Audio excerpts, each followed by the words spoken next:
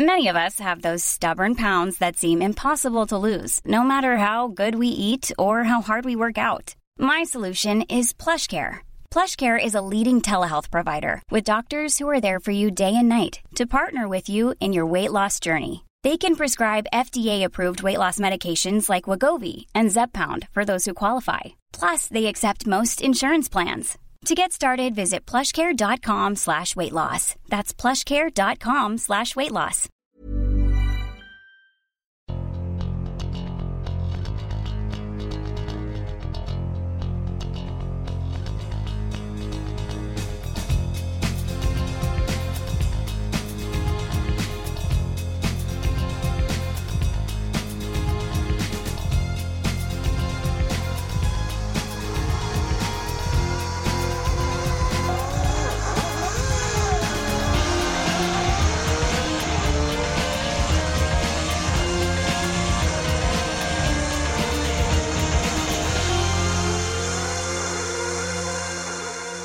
Welcome to this very special Motorsport Magazine podcast in association with Mercedes-Benz.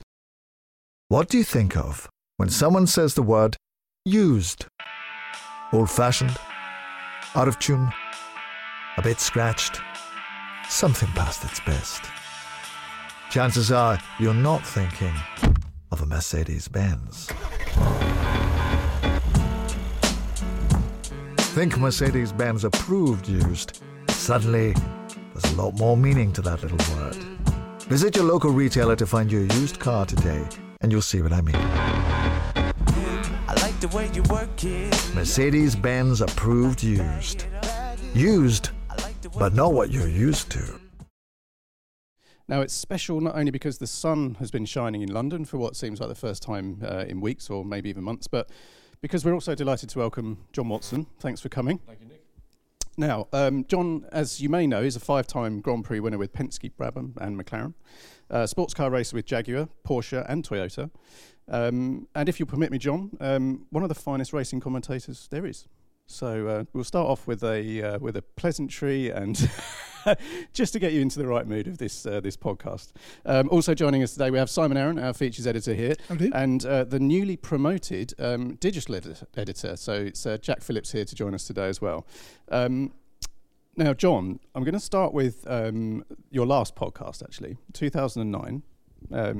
You want to say about Kimi Räikkönen lying in the gutter spewing up his what?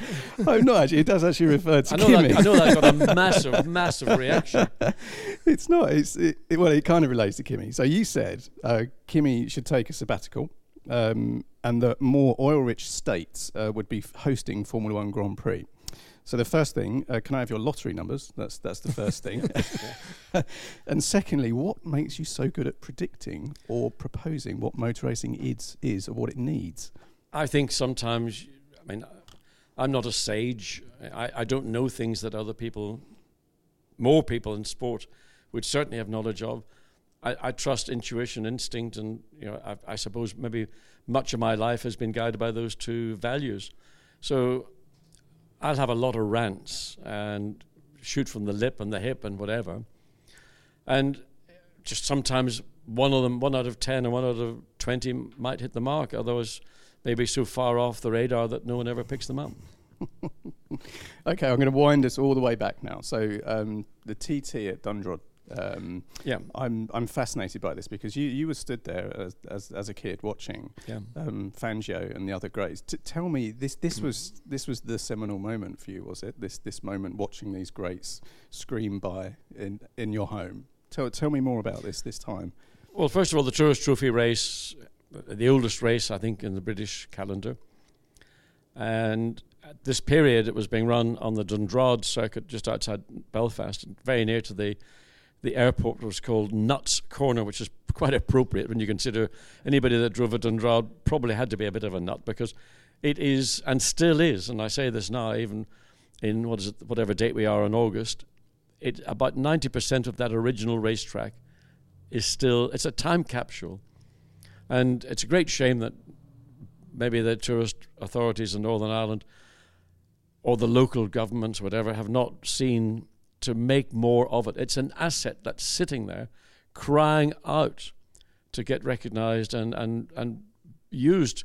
And when you think about all the events that take place around Europe, and I just competed this year in the Mille Miglia retrospective. Okay, you can't do 1,000 laps of Dundrod, or 1,000 miles of Dundrod, but the circuit. And if anybody ever goes to Northern Ireland and flies into Nuts Corner, or as it's now known better as Aldergrove, drive around what is 90% or so of the original racetrack, you will be shocked, because it's a brilliant, brilliant racetrack. But in the paddock in 1955, I think it was 9 years of age, my family were friendly with Ron Flockhart, and Ron was racing in what was one of the MGAs, the factory MGAs. I think they may have had one of them or two of them with the twin cam engine that went into the MGA at a later date. And Ron, I believe, or from memory, was staying with us over that weekend. So in the paddock and looking around and just seeing, maybe it was the cars initially, but then realizing that you had the top drivers in the world competing in a round of the World Sports Car Championship. And one of the things I'm going to bang on about, what a contrast to the sham that we have at Le Mans, where Le Mans in the 50s may have been one of the greatest, if not the greatest race, because of people. And it's people that make events. Technology and cars embrace it, enhance it, but it's people. And seeing those drivers and having Juan Manuel Fangio, who's been my hero, Sterling Moss, Mike Hawthorne, Peter Collins, I can't remember all the names, but all the top drivers in the world at that time, certainly in sports car and Formula One, were competing. And it just was like, I couldn't believe it, that I was there amongst them. I think from memory, I did get a Mike Hawthorne autograph. Did you? Wow. I don't know where it is now, but... Yeah. Probably on eBay, isn't it? No, it's not. I think I enhanced it with green ink when I was a schoolboy to make it look more impressive. But it just those... And I think that's what's lacking, maybe in motorsport in general, that everybody is polarized into one aspect of their careers. It was a dream. It just, children have dreams, and I think children, and I'm speaking as somebody who's not a parent, but had the benefit of having parents who allowed me to have these dreams. The difference was at that point, I don't think my family ever considered that my dream would ever be something I could go on and fulfill, but they allowed me to have it. We had a family motor business, and that was the direction I was being directed towards. So I had these dreams, and all the way through my adolescence and childhood, and then when I started to race as a family affair in 1964, it was an extension of what my father had done, and instead of us supporting my father, then my family were supporting me. But it was club racing in Ireland, both north and south, and it was competitive in its own field. But the prospect of somebody at that point moving into the international motorsport field was very rare. I mean, there had been one or two who had done so, notably Desmond Titterington in the 50s, and Desmond could have been certainly a Grand Prix driver. I know he drove a number of Formula One races, and he was a great sports car driver.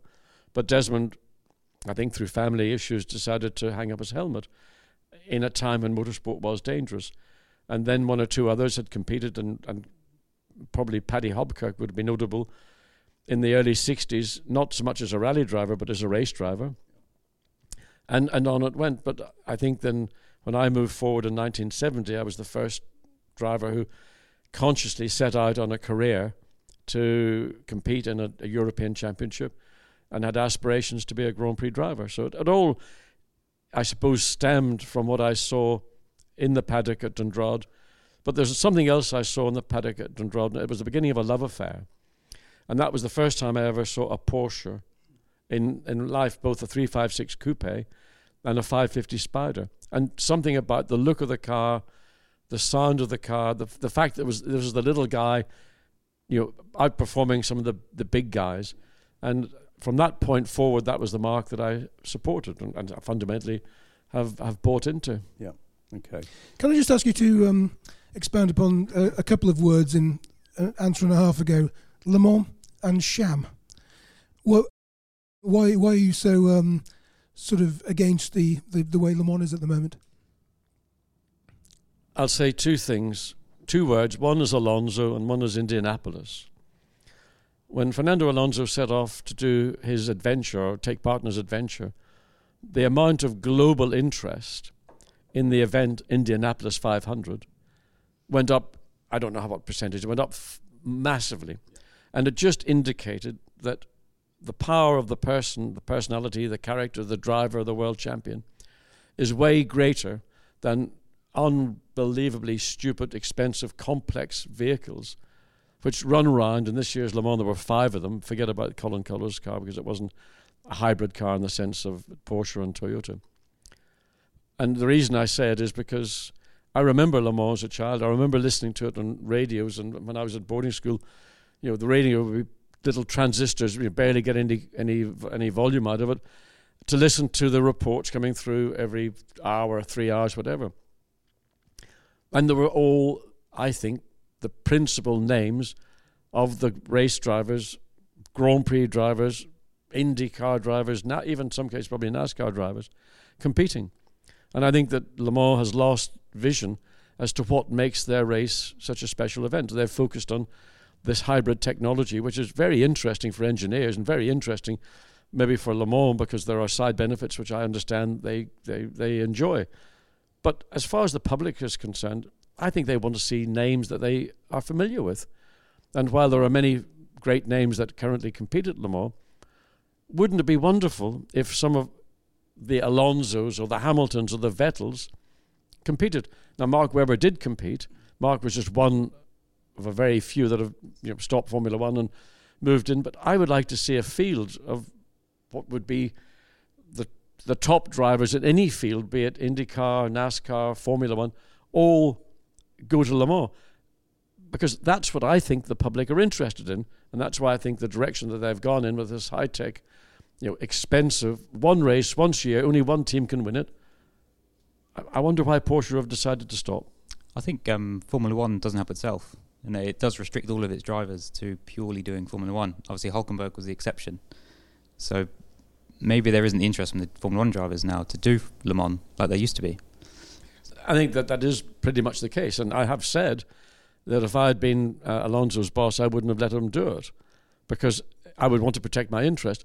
But maybe the future for motorsport is to be a little bit less sort of insular and understand that what's going to make the sport grow further is really public interest and public support. And by being isolationist, maybe you're going to lose some of your fan base. And I think the message that, and whether I was right or wrong, my view is that I wouldn't have let them do it. But the point that I think is that the support and the interest globally in Alonso going and competing in Indy was, I just thought, unbelievable. And there is something there to be registered with Formula One teams in particular. Maybe this very precious approach that has been adopted since really the end of the 70s, early 80s, might need to be revisited. I think you just got to look at the numbers watching the live stream of Alonso practicing on his own. I did it. I was one of those exactly. people. We were in the office. Almost every screen in the office was tuned. It was tuned in, and right. we realised after about 10 minutes we were all doing the same thing. But Simon, it was because you wanted to wait and see when that Honda engine blew up. You weren't interested in the driver. All you wanted to see was the bad side of the story. But the good news is the power of the personality. And that has always been, I think, sport is always about people. It's not about, I watch test match cricket, largely because I like Sky's coverage and I like the interaction between the various experts. But I don't want to know about the stitching on the cricket ball, whether it's hand, knit one, purl one, knit one, purl one. I want to know about what a bowler is going to do to a batsman. And I think that Formula One has gone down this avenue, as other aspects of motorsport have done, Le Mans particularly, of extreme technology. It's unbelievably clever. It's not going to save the world, but it might help some of the directions toward where we might want to go to. But it isn't what the public actually, I believe, want to watch. They want to be entertained. They want to see competition. They don't want to see a race of 5 cars over a 24-hour period, in my view. You commentate nowadays on the Blancpain GT series, very successful, 55, 60 car grids, GT3 cars, massive diversity among manufacturers, some high-quality drivers, cars look great, sound great. Would you actually like to see Le Mans become a GT race, get rid of the prototypes altogether? I know there's a political thing now because the WEC GT rules are slightly different to GT3 rules and so on. But do you think that would be a good answer? Well, I would in one sense, because I think that's where Le Mans began, because the cars that raced Le Mans when it was in its introduction were fundamentally road-going cars. So, on the other hand, of course, the Spa 24-hour race, which was the biggest race in the Blancpain calendar, it would have a bearing on that. So the Blancpain 24 is a GT race. Le Mans is a race made up of 4 separate categories. But in some respects, yes, I would like to see that kind of revision to what Le Mans is trying to achieve. And I went to Le Mans in 1963, 64. Which was the first year of the GT40s there? Was it 63? 65, wasn't it? No, 64, no, 64. Okay, and in that you had clearly recognisable, Sunbeam Alpines, MGBs, Triumph Spitfires, Austin Healey's, Porsche, Abarth, Porsche Carrera. No, they didn't have the Abarth in those days. They might have done. Certainly 904s. That was the Abarth was pre that. 904 Porsche, whatever else. And some of those cars were not quite road cars. Some of them, certainly in the GT categories, were very closely aligned to road cars. And what you have now is GT Am, which is the pro version, and the amateur version. But you've got a plethora of LMP2 cars, which I actually wanted an LMP2 car to win this year, to make the point. To make the point that this technology, while it's extremely exciting for the manufacturers, and the side benefits to the organization because they get support from those manufacturers, what about the public? What about the people that go and pay their money to watch? What about I don't know how many people around the world might have watched the feeds. But it is interesting, and I think it's something that should not go unnoticed, that in the UK, which is very supportive of Formula One, the amount of interest principally in the newspapers, I know that Motorsport supports Le Mans very, very heavily, but in newspapers, well, when Nick Tandy won last year, you got about that much coverage. And I believe, maybe I'm wrong, but I believe that the race has become so far removed from what the public are interested in. Make a formula that is maybe less complex. Find a way to get more Formula One teams or IndyCar teams or whatever to release their drivers to compete and return the race to its proper status. There were a number of IndyCar drivers, but they don't get the big seats. They get the GT seats, so they'll be in the 4 GTs. That was comprised of mainly IndyCar drivers. Yeah, but Scott Dixon would, for example, probably the finest driver in America in single-seater racing. I mean, if you put him into an LMP1 Toyota or Porsche, he'd be up there with the best of the drivers. I think the American model is possibly the way to go for Le Mans because... Well, the DPs. Yeah, because you can open it to anyone. Any drivers can go and the teams can employ whoever they really want. Yeah. And that's the way I would go, personally. I mean, it's been one view that's been expressed, and what Le Mans will do, Le Mans will only do what's good for Le Mans, I believe, as opposed to what the public might want. But DP is one way, and it certainly would bring the cost base down by a substantial margin. And there's manufacturers. Yes, I mean, you've got branding on them. I mean, who's running it now? Mazda going to run with... Yost. Honda's coming in with Roger Penske. Mazda with Cadillac. Nissan. You got the names. But ultimately, I don't think the names should be greater than the drivers. And I think it's the drivers that should be the foundation of any championship. And the manufacturers should be there as the bridesmaid, but never quite the bride. Well, let's go back to the power of personalities, how the phrase you used just now. Yeah. And I'm going to bounce back to your career, and then we'll come back to modern stuff as well. So the power of personality, Easter Monday 1969, you went up against Jochen Rindt and Jackie Stewart. Did you feel at that point that you could beat these guys? How was your confidence in the car? I suppose it was a journey into the unknown, because a colleague in Northern Ireland, Jerry Kinane, had purchased the 2 Lotus 48s, and we turned up at Thruxton, and we didn't drive the car until I got there, and John Pollock was the driver in the second car, and we went out and practiced, and we had some issues, and eventually we got a set of Autolighter Champion plugs, and that fixed the misfire, for example. But during the course of the race, I found myself catching and overtaking people that I used to read about, which was a slightly surreal experience, but I wasn't doing anything that was different to that I had done competing in the events that I was racing in Northern Ireland. And it made me maybe appreciate better that actually maybe I had sufficient ability to compete against named drivers and catch and overtake some of them, and that there was a possibility with family support, because there was no commercial support at that time, to have an opportunity to go and race in Formula 2. Initially, what we had thought about doing in 1970 was actually doing a Formula 3 season, and then we changed and went and bought the BT30 to compete in the European Formula 2 Championship. So, in a sense, that was both the foundation of my dream becoming a reality, and almost my parents having to come to terms with the fact that, well, our son, who we support and provide and whatever, actually has a career of his own that he wants to fulfill and follow. And I was very lucky to have the family and the support from my family to let me do that.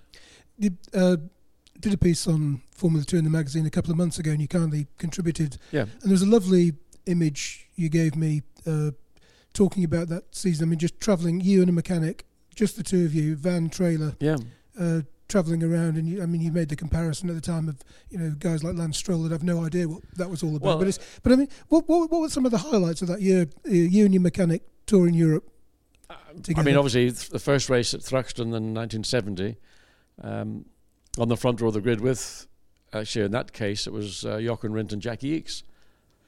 Wow. It's a bit strange to find yourself... Well, the concept of a three-car front row is quite strange nowadays. Yes, it is. But remember, these cars are quite small by the standards of today. It all got set into perspective by going to Hockenheim. And I'd never raced on a circuit like Hockenheim with these long straights, no chicanes, and slipstreaming, no wings from memory. So I thought that I had the ability to lap quicker driving on my own, as opposed to slipstreaming, and of course I didn't qualify. And I went, and Brian Hart, whose workshops I was keeping my car in, had given me some advice, but I thought I knew better. So I didn't get slipstreaming in those qualifying sessions, and consequently didn't qualify. So that put things back into perspective. And then I think the race that followed that was in Barcelona on the Montjuïc Park. Proper Barcelona. That is, without hesitation, question, or whatever contradiction, the best street circuit I've ever raced on. Magnificent. Every element that you'd want on a proper road track. And sometimes, I know racing drivers shouldn't have favourite circuits. They're meant to be professional. They're meant to just take emotion out and just perform. But Montjuïc Park, I just thought was fantastic. Loved it. So that was another high. And then, ended up we got to Rouen, when coming up the other side of the valley, and there's a very fast right-hand corner onto the Autobahn or Autoroute, or whatever they call it in France. And I didn't realise that I had a left rear tyre had been deflating. So I just midway through the corner, and the tyre and the rim parted company, and I went off and hit the barriers, heavily on both sides, and that was the end of the 1970 season. So that was the final reality check. The reaction being, no one told me you can get hurt, because when you're young, you think you're probably not necessarily, consciously think you get unhurt, but you always believe that it's never going to happen to you. And it could have been. That could have been a much more serious accident than it turned out. Nevertheless, it took me out of the season, or took me out of the rest of the season. But it didn't deter you from jumping back in a car as soon as you could? Maybe I wasn't bright enough to recognise that motorsport... You still didn't realise you could get hurt? You couldn't realise you get hurt. It does change you. Once you realise, once you've been injured, I think there is a change within your approach. And what you do is maybe, instead of tackling every issue head on, every corner head on, every competitor head on, you look for possibilities to give yourself an escape route. I think that's the difference between having a big accident and getting injured. Over time, that consequence sort of reduces. But certainly, I think in the early days, you're more conscious of the fact that if you go off here, you could get seriously hurt. So 1971, the glamour of Bognor And I was also interested to read that George Brown is one of your unsung heroes. Yes. Can you tell me a little bit more about George and our readers and listeners may not know about him? Well, George, I met George in 1970 when he worked with Church Farm Racing with Derek Bell and Mike Earl. And at the end of 1970, Church Farm decided not to continue in the 71 season. And somewhere along the line, I'd spoken to Derek and he said, look, George is available. There's a workshop space down at Church Farm at Pagham available, and you can have it rent-free. I said, I'm coming. I'll be over. I think I was in Belfast at the time. And George is one of these amazing technicians, engineers, mechanics, whichever term fits. And in 1970, I had a very small budget, and I really had to finish every race to get the prize money, to go on to the next race, to get your start money, to get your... So it was one of those years. And 71 Formula 2 was extremely competitive. And also, it was the first year that a young Ron Dennis entered motorsport as a team owner with Rondell Racing. And they were running almost the factory-run BT36 Brabham. And I had a BT30 with some 36 mods on it. A very competitive year. It was also the year that March introduced the 721, which was the first March monocoque, which was Ronnie was driving, then Niki Lauda, Jean-Pierre Jousseau, Jarier, God knows how many other people. Highly competitive year, so limit on what we could afford. And part of the budget constraints was, well, who would we get to build the engine? And George said, I'll do it. Well, what about the gearbox? I'll do it. What about the chassis? Yeah, I'll do that as well. And what made George such a fantastic person to work with was that he would take an FVA engine apart, do all the work, and he would recognize when you needed something attending to that was beyond what he could do, engineering-wise. Gearbox, chassis. I mean, where are those guys today? I suspect many of them are out there, but they work within the context. Your job description is, that's what you do, and you don't do any more. Yeah, you become a damper specialist or whatever. Or whatever. That's it. But it's very. And what George did, he didn't have to do this at Church Farm Racing because they had a sufficient budget to send their engines to Brian Hart, the gearboxes to Hewland or whoever else they were engaging. But George was one of those people. So we would drive through Europe, and that time it was a transit and a trailer. Share the driving, 4 hours on, 4 hours off, leave at maybe 9:30 in the morning and drive until maybe 8:30, 9 o'clock at night. I mean, going to Jarama, just outside Madrid, was a 2-and-a-bit-day drive. I think it was very good for me because I learned to appreciate what I was being given the opportunity to do. And I didn't have a pop at Lance in particular because it's not his fault he was born into the circumstances he was, and his family have done what they need to do to get Lance to where he is. But I think there are lots of youngsters in maybe a national level racing and single-seater racing who have got maybe a lot of material items too soon in their lives. And maybe the motivation and the drive can be affected by that. So I think what I had was an appreciation of what I was doing and a focus on what I would need to do to get to where I wanted to be.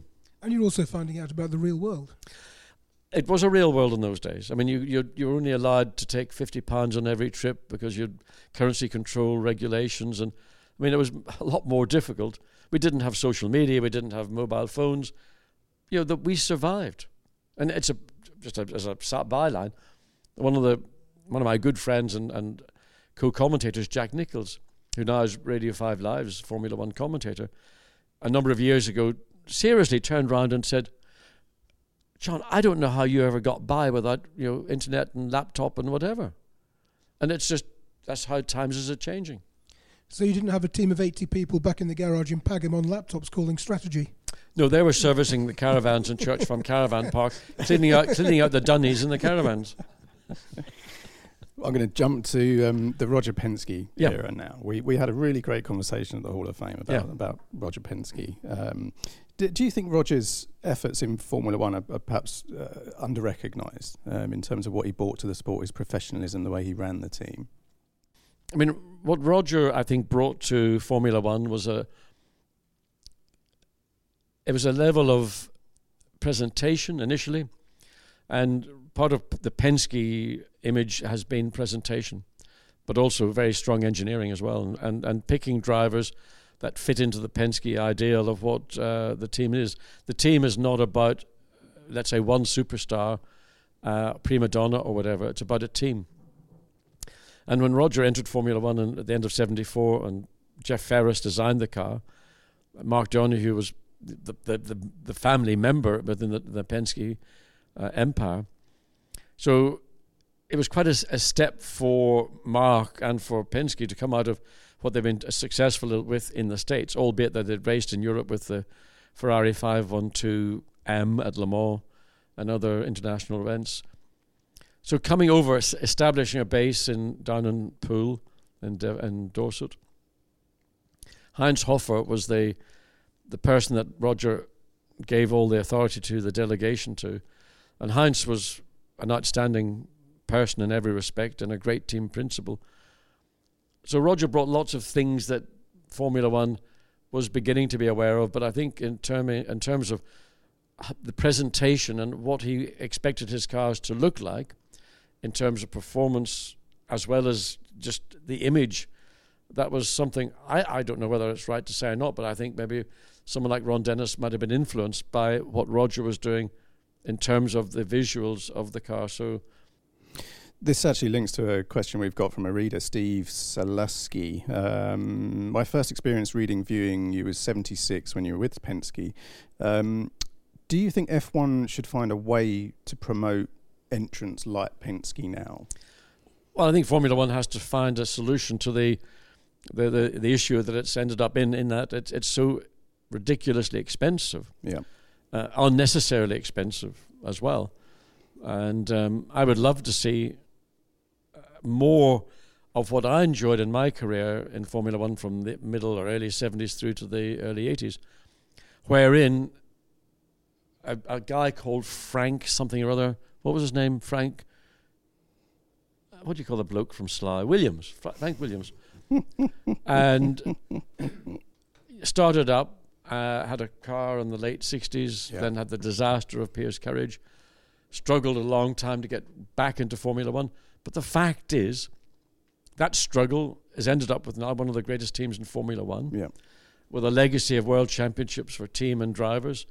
Hopefully, some point in the future, the team can get back to that level, but I think it'll be very difficult because right now, Formula One is principally dominated by manufacturers, and if you haven't got direct manufacturer support and the consequent financial budgets and support to go along with it, it's very hard to see how the likes of Williams or Force India or Toro Rosso or Sauber or whoever, even Haas. And Haas is a good example of a team that has come in, albeit with a great deal of background support from Ferrari.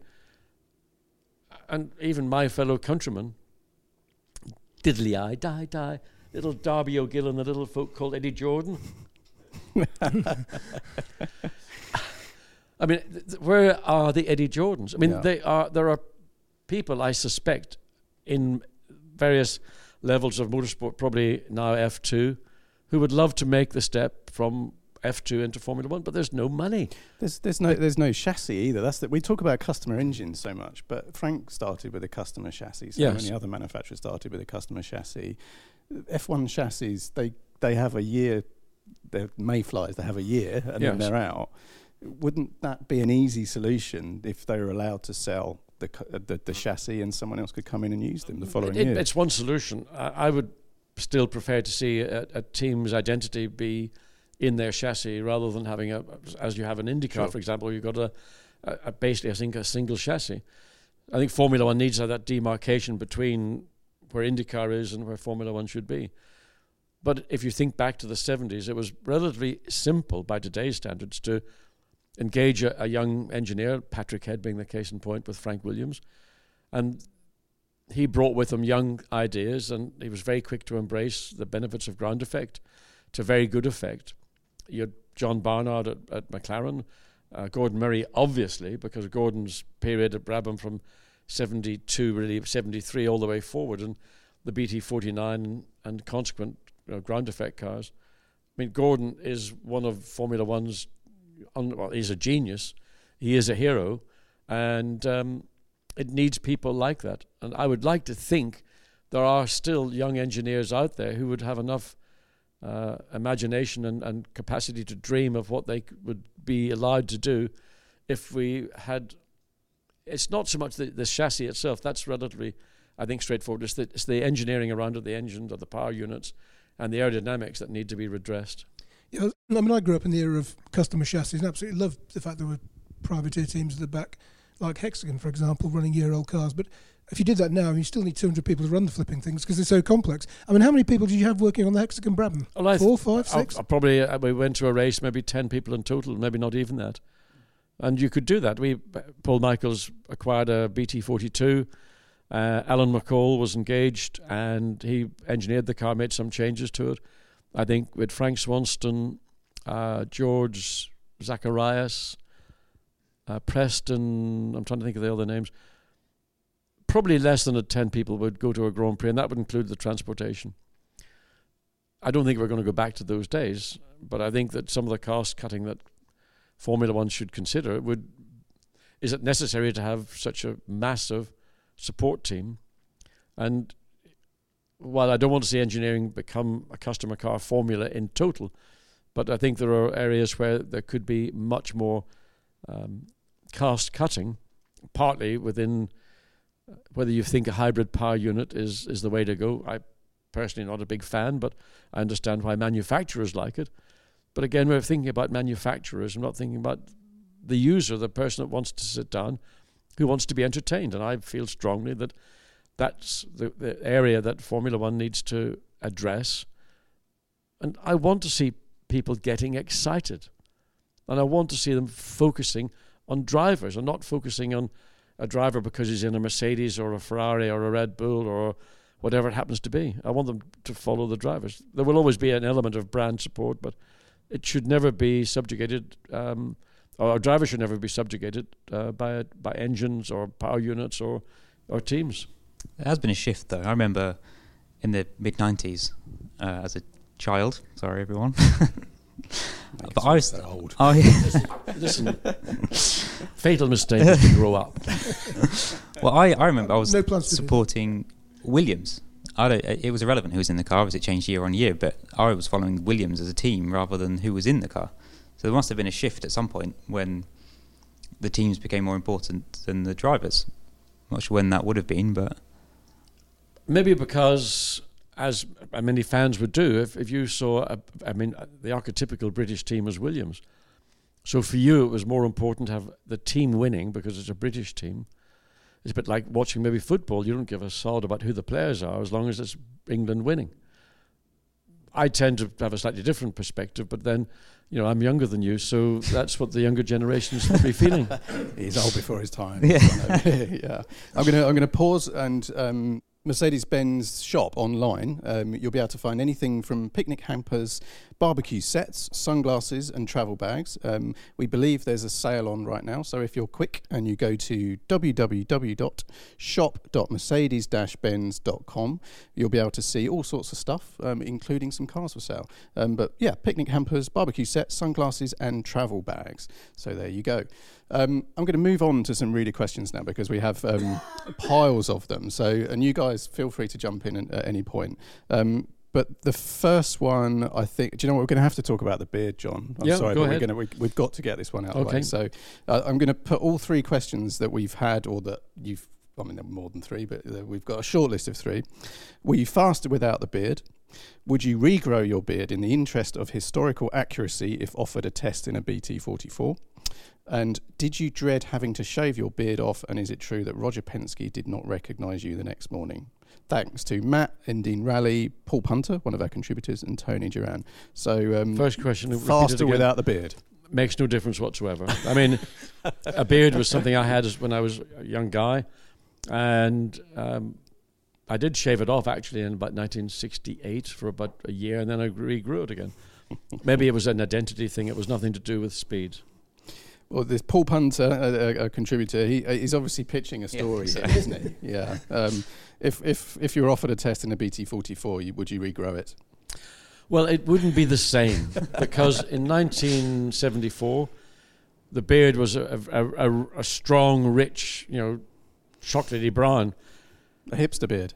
It was a full beard. I mean, it was a beard. And today, I mean, if I was to deign to let it grow again, I would make me look even more mature or elegant or barking mad than I am. So it wouldn't be the same. It would be the same amount of hair, I suspect, but you wouldn't recognise it because it would look like anybody of my age would have a white beard. We'll stick with elegant, I think. Did Roger Penske recognise you the next morning?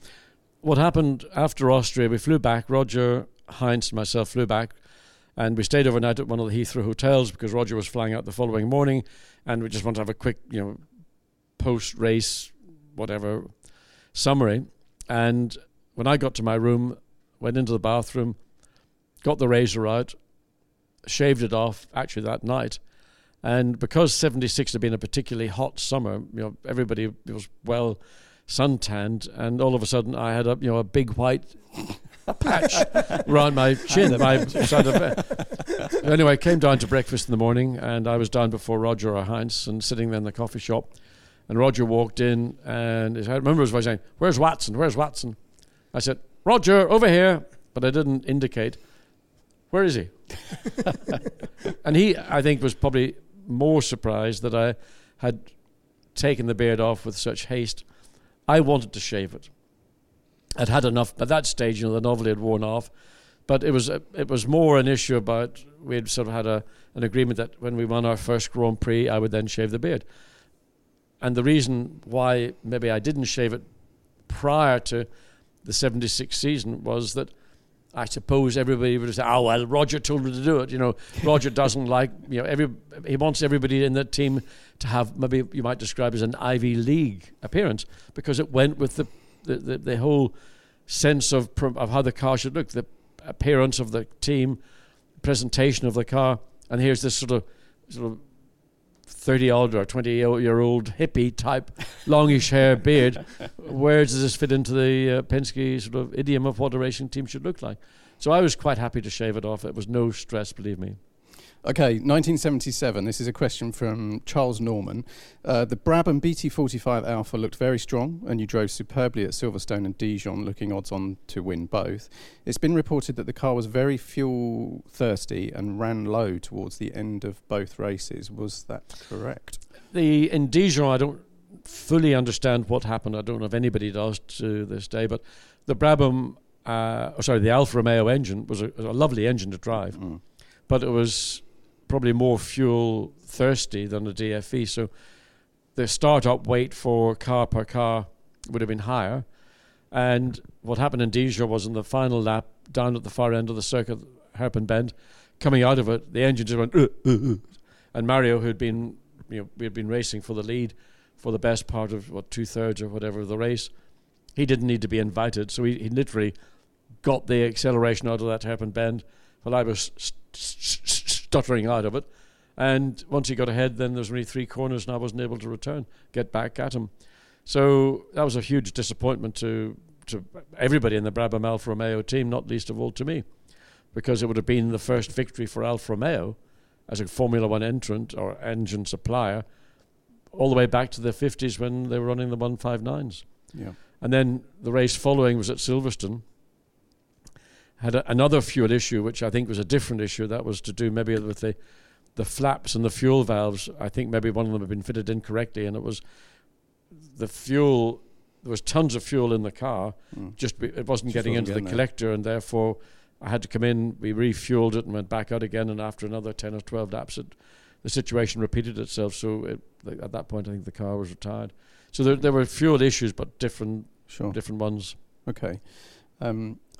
This is a question that I should have submitted, but then I remembered I'm actually hosting this, so I can ask whatever the hell I like. Go ahead. The fan car. I think we're all in many ways are obsessed with the fan car. Yeah.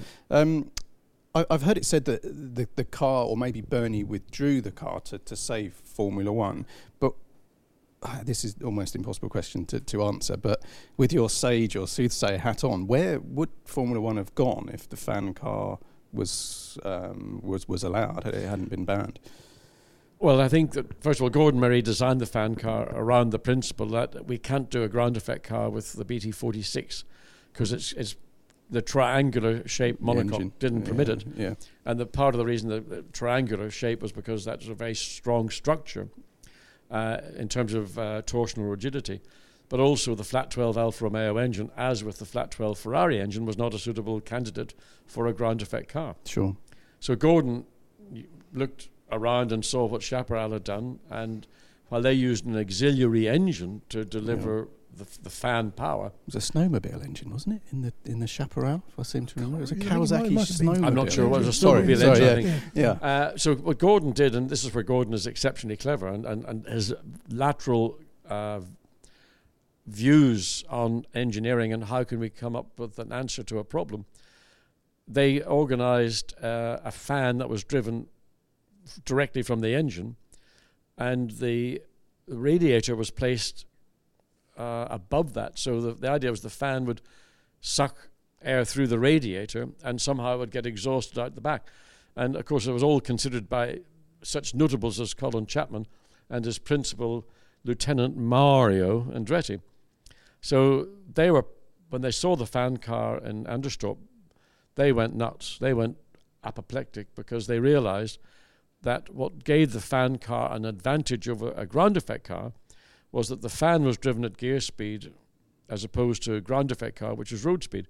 And in Anderstorp, a lot of the corners were parabolic corners, and there weren't high-speed corners, so the level of ground effect that the Lotus had in those corners was significantly less than it would have had in high-speed corners, and the Brabham benefited from running the gearing that you're in. So it was sucking down, in other words, 10,000 RPM or 12,000 RPM in second gear was getting the same amount of suction that it would get at the same RPM in sixth gear.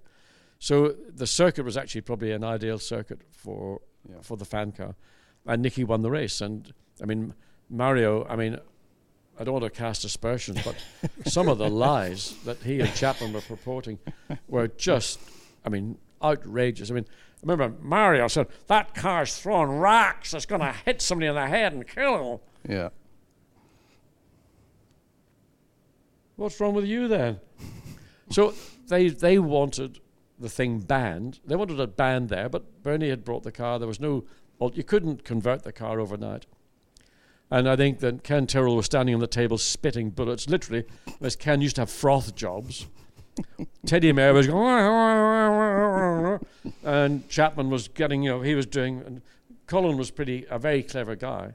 He understood what was going on. He knew the danger that Formula One would get into if it followed what Gordon had done. And whether it would have been possible to have fitted a fan to a DFE in the way that it was attached to the flat 12 engine probably wouldn't have been as easy, because the flat 12 engine, every 180 degrees, so the intakes are on the outside of the engine, whereas the 90-degree V8, it's on the top. So it might not have been quite a simple a thing to do, but I'm sure teams would not have taken a long time, and Chapman in particular, to find a way to install a fan on already in a ground effect car.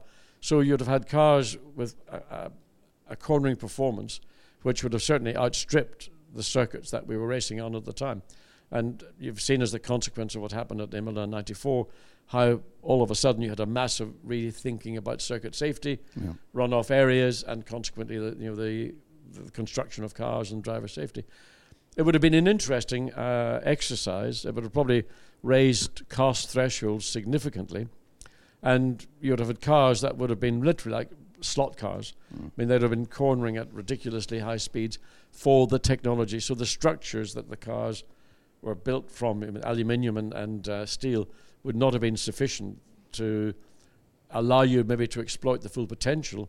And that's where carbon fiber then would have been, it might have come forward a bit earlier. But the importance of carbon fiber was not the material, it was the use of the material. And that's what John Barnard pioneered. Did it require a massively different approach to drive from the 46 to the 46B with a fan? Well, the first thing was in the paddock when they were waiting to go out for practice or qualifying. And Bernie would lean into the cockpit and say, "Don't rev the engine, don't rev the engine." What do you say, Bernie? Don't rev the engine. And of course, because he had to lean forward, his toes run to the side of the monocoque. So every time he nipped his toes, "Don't rev the engine." So, you couldn't make it up. So you could sit in the car, rev the engine, you could feel the car physically coming down. I think that the art of using the fan car was to enter slow, exit quick. In other words, get the engine, don't go in on a trailing throttle, doing all this sort of stuff and then getting on the throttle late. Ideally you'd come into the corner, brake slightly earlier, pick up the throttle and get the fan to do what it was meant to do, to give you the initial bite at the entry to the corner and then nail it all the way through. So that was the slight difference. And compared to a conventional, forget about a ground effect car, because nobody knew what a ground effect car was like to drive until Lotus rocked up with it, initially in 77 with the 78, then in 78 with the 79.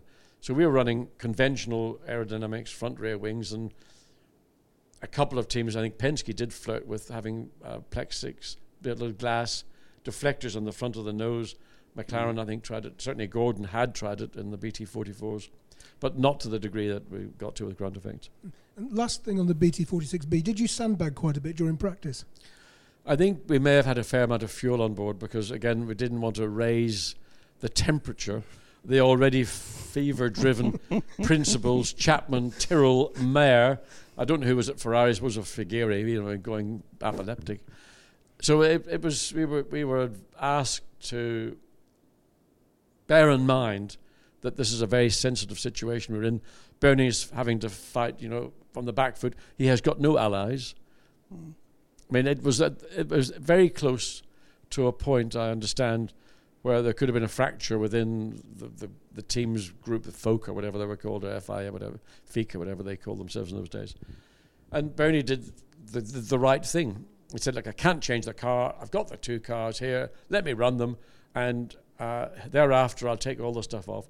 And what gave me, actually, not so much in Sweden, but in the French Grand Prix that followed, immense pleasure, was to take the bog standard BT46 and end up in pole position for the French Grand Prix. But the Lotus in the race pissed past us, so whatever. But we got the satisfaction of giving them a little bit of what they thought they were going to get. What a great picture that paint. There you are, Mario. I don't remember seeing that on there. It was just fun. Yeah. But it meant a lot to me, and it meant a lot to Gordon and to Bernie, I think. Right, we're going to jump to the McLaren era now with a question from Ricardo Turcato. It's a similar question around innovations in Formula One. How was the sensation when you drove the carbon fibre McLaren for the first time? Well, when I drove it for the first time, it actually was at the launch of the car at Silverstone, and it was a horrible, bloody wet day. And I think, actually, I'm not sure, but I don't think we even had the aero tunnels under the car. It was just simply, we just rolled it out. And the only difference that I noticed was that how unyielding carbon fibre is as a material compared to aluminium. Yeah. So it was a matter of you had to tuck your elbows in when you were driving rather than having them slightly out. If you hit the tub, an aluminium tub with your elbow, it hurt, but you got over it. If you hit the carbon fibre tub with your elbow, it hurt for a long time. It is so unyielding as a material in terms just of the amount it gives. Even with an elbow, aluminium will give a small amount. That's why wings don't fall off aeroplanes, when they bend over an arc of 30 or 40 feet. It's got a flexibility, but carbon fibre principally, in the case of the tub and the McLaren, was not designed to yield. It was designed to give you a much greater rigidity and therefore more accuracy in terms of the chassis performance, but also repeatability. And just the way that John designed the tub, he designed it in conjunction with, what was it, out in Salt Lake City, what was the company name? What's gone? I can't know. Anyway, they used the material in the manner in which it was intended to be used, whereas other teams, I think, jumped on the carbon fibre bandwagon and kind of maybe designed it in a similar way to how they would have designed an aluminium car, Yeah. which was a mistake. Yeah. And a number of drivers did suffer injuries because of maybe a misuse of the material rather than fully understanding it. Yeah. And of course, you had your accident at Monza in '81. Yeah. I mean, do you feel your life was saved by carbon fibre at that point? I think there's a very strong argument to say I could have had a much more serious injury. Yeah. Potentially, you might have lost your life. I've never thought back and said, "Oh, thank God, I didn't die that day." I just stepped out of the car, walked back to the pits, said, "Sorry, guys, it's a bit of a mess," and moved forward. Yeah. But I think John Barnard, and John's got a biography or an autobiography coming out very shortly, and this clearly is a significant part of it because it illustrated the value and the quality of the material, and the fact that I was able to step out of the car, totally uninjured, minus the engine gearbox, which ended up going across the track, and I think Michele Alboreto clipped it, and he then had an accident further down the road. The technology that John introduced and then became the norm in Formula One was a landmark for a transition in Formula One engineering, safety, everything. And I had one big accident, which was obviously televised, but maybe more to the point, and sadly, the late Andrea De Cesaris, who was in his first Formula One year with me. Andrea had about 16 or 17 accidents through the course of the season. And the car was repaired and, did a lot of damage to suspension and to bodywork, but never got injured. No. And I think that was the transition in terms of what the material could provide for consistency, continuity, safety, rigidity, and particularly in the era of ground effects. Yeah. How can you get that torsional rigidity with light weight? Yeah. And that's what it gave. You couldn't really achieve that with a lightweight aluminium and a traditional chassis. If you got the stiffness, then you had weight. So the carbon fibre factor was the one that gave us lightweight and great torsional strength. Okay. And of course, you have the honour of scoring the first Grand Prix victory for a carbon fibre Formula One car. Yep. Silverstone in '81. I think that was the last Grand Prix I paid to watch. I think everyone I've been to since I've had a press Sneaking pass. under the fence, yeah? No, more I've had a press pass. But I was at the outside of Woodcote that day, and one of the things I saw early on was you managing to avoid the Villeneuve-Alan Jones shunt, and your teammate, Mr. De Cesaris, who was further from the accident, actually getting involved in it. What are your... I mean, it was a very passionate day. I think it was the first British Grand Prix driver to win a race since James, wasn't it? Yes, it was. And from 70.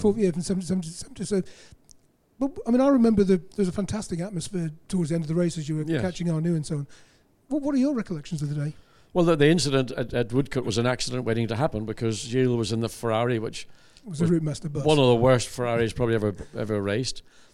I mean, where Gilles, I felt, shone was in a car that was a much poorer car than the competition, and he just drove the wheels off it. And in this case, he was going through the chicane, and it was going to happen one way or the other. And Alan was close enough behind him that when it did happen, the amount of blue smoke went up. Alan got disorientated, didn't know where he was. I think he nudged into the Ferrari. Fortunately, I was 6 car lengths back, and I was looking through the corner, watching what was going on ahead of me.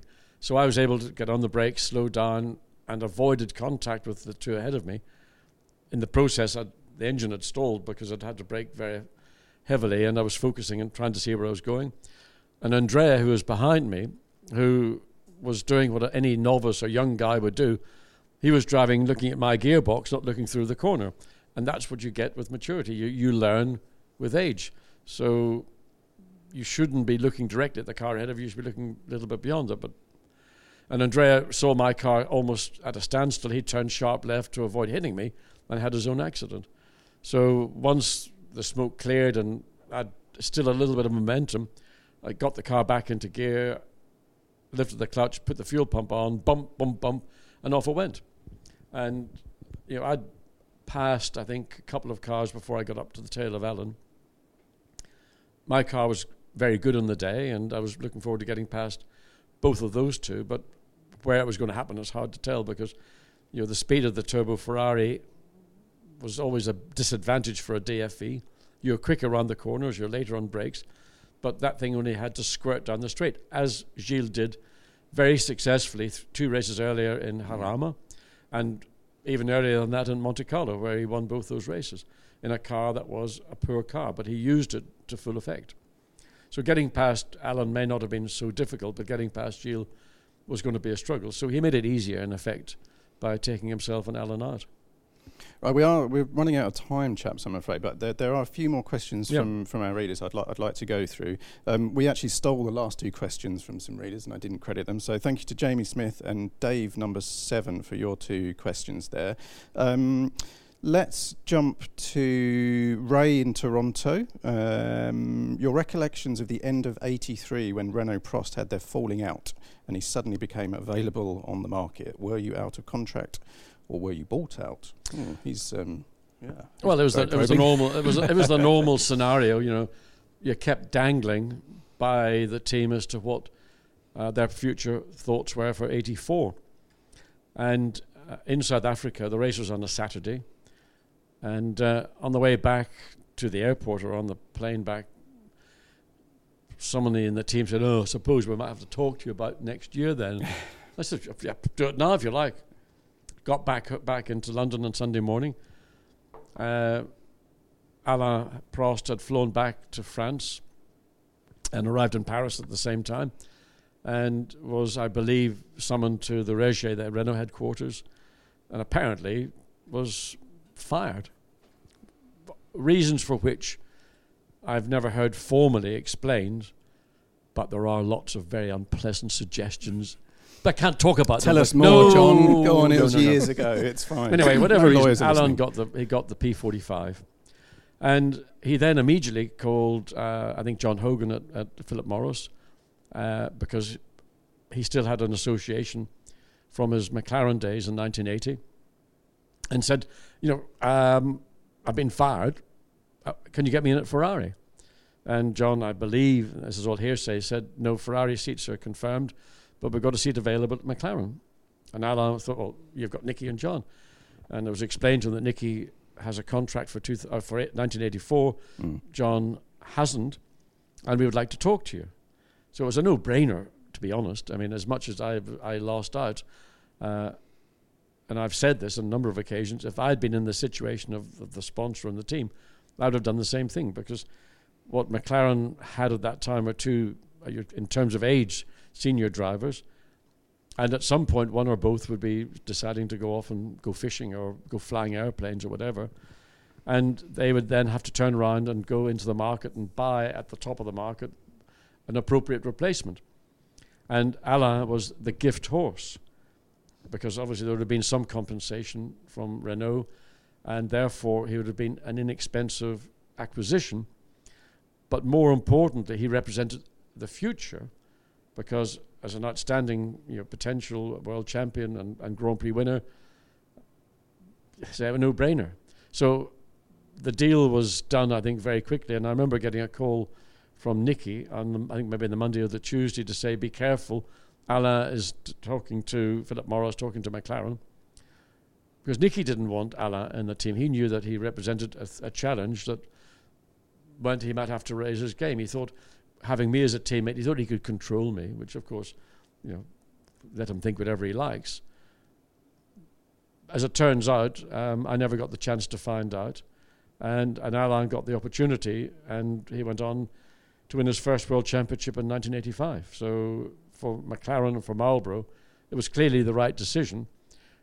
Where maybe for me it was disappointing was that I didn't have control over my future. And I think every driver would like to have that opportunity to say whether they wish to continue and have the chance to negotiate, or to turn up and say, look, I've done 10 years, 151 Grand Prix, and I think I'm still alive. I'm prepared to say now is the time to stop. But you never really thought, you left the team just as it was about to win 3 straight world titles. Yes. You never thought, what if? Well, I can do, but of course, what if is only what if. You don't know what would have happened. And I mean, Nicky won the championship by half a point in 1984. what if I'd been in the other car? Would he have won it by half a point, or would I have won it, or would he have won it by a country mile? I don't know. Those are ifs, ands, or buts, so I don't really go there because it's a hypothetical. So all I can reflect upon is what I did do, rather than what might have been. I'm going to actually jump back to a what if, I'm afraid. But this one's Anthony Jenkins. Question from Anthony Jenkins. Thank you, Anthony. Just how good was your countryman Tommy Byrne? Did he have world champion level in him? I know you've been asked before, but it would be interesting to hear your thoughts on Tommy. I think Tommy is an illustration of a driver who had natural ability. You could see that in his Formula 4 days and Formula 3 days. I think where he lacked was in self-discipline. And when he drove a McLaren, he did a really outstanding job at a test at Silverstone. Drove the car at that point quicker around Silverstone than anybody had ever done before. So that marked him out as being a guy who'd got natural ability, but I think it was the lack of discipline. And possibly also when he got to drive, I think it was the Theodore, or was it the Theodore, yeah, which was not by any stretch of the imagination the best car.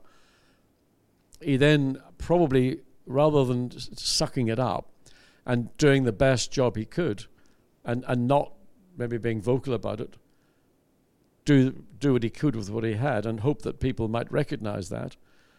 But the amazing thing for me is that I don't think any Formula One team took it any further. I think once he's at the end of 83 or whenever it was, I don't think anybody in Formula One had a discussion with Tommy Byrne. I don't know why, but maybe they saw the pluses and they saw other elements which they thought might be negatives, and the calculation said maybe the negatives aren't, or there's too many negatives, not enough pluses. You can have a guy who is ill-disciplined as long as he delivers. I mean, there's been a legacy of those drivers in Formula One, and some of them have been world champions. But they've got enough self-discipline when it counts to do what they have to do to win either a race or win a world championship. I don't think Tommy had that. But whether he was educational enough, I don't know. It's a shame, because that level of natural ability and talent, it's a shame to see it lost. But it was in his own hands, I'm afraid. Sure. Is there kind of a related question, actually, from Oscar Matsurath? Thank you, Oscar, for your question. You once said during your one-off race for McLaren in 85 at Brands, you followed Ayrton Senna through Dingle and couldn't believe the things he was doing with the car. Do you think he was markedly better than Prost and Lauda? One question I'd like to add to that, Senna realised he needed discipline, didn't he? Couldn't rely on his talent. What give us an overview of that 85, following him in 85, and then what Senna managed to how he managed to turn his discipline around. Well, Ayrton was obviously, being Brazilian, he was probably from the more emotional side of the racing driver than maybe some from more you might call them Germanic backgrounds. So I mean, 85 at the race of Grand Prix, European Grand Prix, or whatever it was called. That brief moment when Senna in the Lotus at Brands Hatch was just, in qualifying, untouchable. Just stunning to watch. And that brief moment through Dingledale and up into Dingledale Corner, I'd never seen a Grand Prix driver do what Ayrton was doing in the Lotus. It was just mind-boggling. And the speed he was carrying, and the commitment. I mean, there was no margin for error, but that was totally within his grasp. It wasn't something he was doing, like a one-lap wonder. He was truly gifted in the skill of qualifying, and I've never seen a driver, I think, since, who's illustrated that commitment and that ability. And I've often wondered why, or what it was that he had. I once asked him a question, and I got a slightly ratty answer from him. I'll not go into it now. That's for another podcast in about 5 years' time. Yep. So I just thought, there's nobody I have seen. And Alain, I was sharing in the same McLaren car as Alain was in. And Keke, Mansell was in a Williams. Mm-hmm. I'm not sure, was Keke in the Williams as well? Keke was in a Williams 85, yeah. I mean, just the guy was a genius behind the wheel of a race car, and that genius then, when it moved forward, and when Alain and Ayrton were together in the McLaren, they both achieved similar goals but by different routes. And I think it made Alan an outstanding competitor. But the raw speed that Senna possessed, I've not really seen that, I think, in the same areas that I've seen it with Senna. Sure. Is anyone today you see has that raw speed? I mean, we talked about Verstappen before we went on air. Max obviously is a guy who's got phenomenal car control skills, and particularly overtaking, braking. He does things. If you think back, it was Japan last year. He has got that extra spatial awareness when he is making these decisions, and I would look at the two people, and I think Ayrton was a highly intelligent individual. I mean, not just in a race car, just intellectually and intelligence-wise. And I think Max is probably somebody who hasn't got that similar degree, but he is streetwise like you can't believe behind the wheel of a race car. And it's all basically very easy for him. Yeah. I think he needs a further education. I think the team could do better with that talent and helping him to understand that winning a race is more about coming first on the last lap than trying to win it on the opening lap. Sure. But he's got a prodigious talent, and I would like to see that talent being better educated than the team are currently doing. I think the team are using his talent to make up for some of the deficiencies within their package. Sure. To the detriment, and I say this with great sadness because I think Danny Ricciardo is an outstanding racer and a great race driver. When you get a team focusing on a driver because they think he might get a better result rather than giving both drivers their full attention, I sometimes feel that's a mistake. Sure. One other thing we chatted about before we came on air, and we are running short of time, so it doesn't give you too long to rant, but the subject of halos on Formula One cockpits. John Watson, you have 2 minutes. This is also a question. A halo is something that should be above your head on a Christmas card. I think if drivers are so paranoid about losing their lives, and it's an awful thing to say, no driver wants to lose his life as a racing driver. I know some people in the media think, or maybe people in the audience think, maybe the ultimate destiny for a racing driver is to die behind the wheel. Well, I don't subscribe to that. But I don't feel that the halo is the answer. And I think if drivers are really intent on ensuring that there's nothing that will ever occur, a wheel getting loose, a suspension getting loose, a nose or bodywork getting loose, there is only one solution, in my view, to ensure that that will not lead to a fatality, and that is to end up with a Formula One car with a cockpit not dissimilar to what an LMP1 car would have. So it's a fully enclosed, a bit like if you look at some of the power racing boats, the hydroplanes, they've almost got a self-contained ejector seat pod. Yeah. And that's the only way I can say. I think the halo or the bubble screen, I mean, Coston made a bubble screen for a Protoss Formula 2 car in 1967. Yeah. And they had to cut a slot in the damn thing so the driver could see where he was going. Yeah. It's not the solution. And I think if drivers feel sufficiently strongly about it, they should then insist on having something entirely different and properly engineered, thought out, and executed. Or stop being a driver and go off and be an accountant. Well, accept it for what it is. It's very interesting. I mean, one of our readers, A.S. Gilbert, has phrased this really well, actually. He says, to me, it looks disturbingly under-evolved. That there is a danger there, isn't it? That it may be rushed. Well, I'm not an engineer. I don't know the figures. I don't know what research has been done on it. But it's not in my view, it's not the solution. And my view, the solution should be, as I say, a fully enclosed cockpit like a racing hydroplane, or similar to an LMP1 car. Obviously, we wouldn't have the full width bodywork. But that's the only solution I understand from my limited knowledge that would provide the kind of assurances that I think contemporary Grand Prix drivers are looking for. And I'm not persuaded that every driver believes a halo is the answer. But I think because of pressures within the FIA now, that if there were to be another incident, a Henry Surtees or Justin Wilson, I put the Jules Bianchi thing aside because that was a separate issue, and that could still occur, halo or no halo. I would like a better research program to be initiated to think of a solution that would work. In my limited knowledge and my limited engineering skill, I don't think the halo is the answer. Okay. 2 final questions that will test your memory.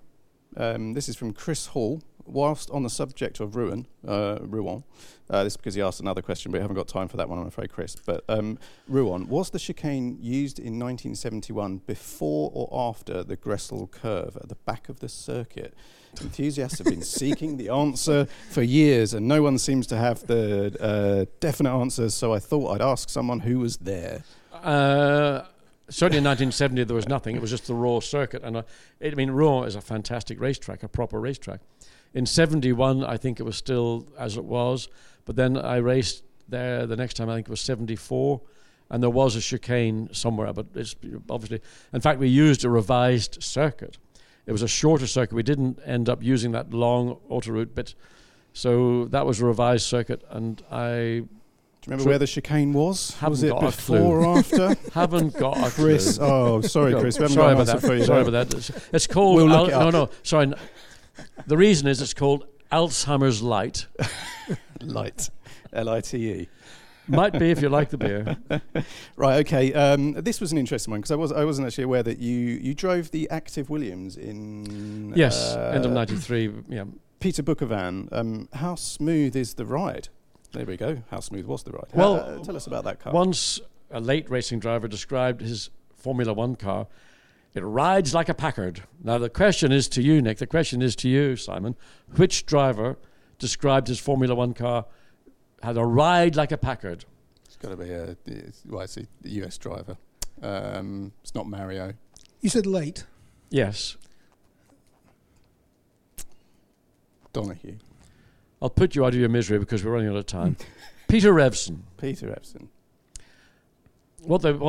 That particular incarnation at FW, was it 12, 13, 14? I'm not sure. What was that, the 13, was it, in 93? Oh, I'm not sure. It is probably the most remarkable 15, Formula One car I've driven, outside of a W125 Mercedes-Benz. Because, at Paul Ricard, the surface is very smooth, so you didn't really... But what it did was it had continuity, consistency of ride height control, so the aerodynamics and its efficiency was always consistent. But that car had power steering, power brakes, traction control. I don't want to demean what Nigel did in 1992 or Alain did in 93, but clearly they had a car with a significant advantage over their competitors. And McLaren kind of got close, but it was only at the end of the year and after the experience of the Lamborghini engine, when they extended the wheelbase and they got then the benefits of the ground effect or the active suspension, that they actually closed up and maybe overtook Williams. It was just a remarkable car. And there were, I think, Jochen Mass, Allard Kalf, myself, Derek Daly, maybe one or two others, drove it and just jumped into it. And the car all you had to do was sit there and hang on. I think Jochen went flat out through scene because the Germans do that sort of zing. But the car was so good, it just went flat out through scene. Wonderful. So who was quickest then that day? Come on, John. I don't know. I suspect Jochen would have been because he was quick through scene. Yeah. Right. Do you know what? We are going to have to wrap this up. There's been a wonderful podcast. Thank you very much. Pleasure. I enjoyed it very much. Thank you. And thanks to Simon and thanks to Jack. Keep subscribing to the Motorsport Magazine podcasts. Enjoy the website as well. I have to thank Alan Hyde as well, who's behind the camera and behind the mic as well. So thanks to him. Stay tuned. We've got some great guests coming up. And thanks again, John. That was a magnificent podcast. Thank you. I enjoyed it very much. What do you think of when someone says the word used? Old-fashioned? Out of tune? A bit scratched? Something past its best. Chances are you're not thinking of a Mercedes-Benz. Think Mercedes-Benz approved used. Suddenly, There's a lot more meaning to that little word. Visit your local retailer to find your used car today, and you'll see what I mean. I like the way you work it. Mercedes-Benz approved used. Used, but not what you're used to.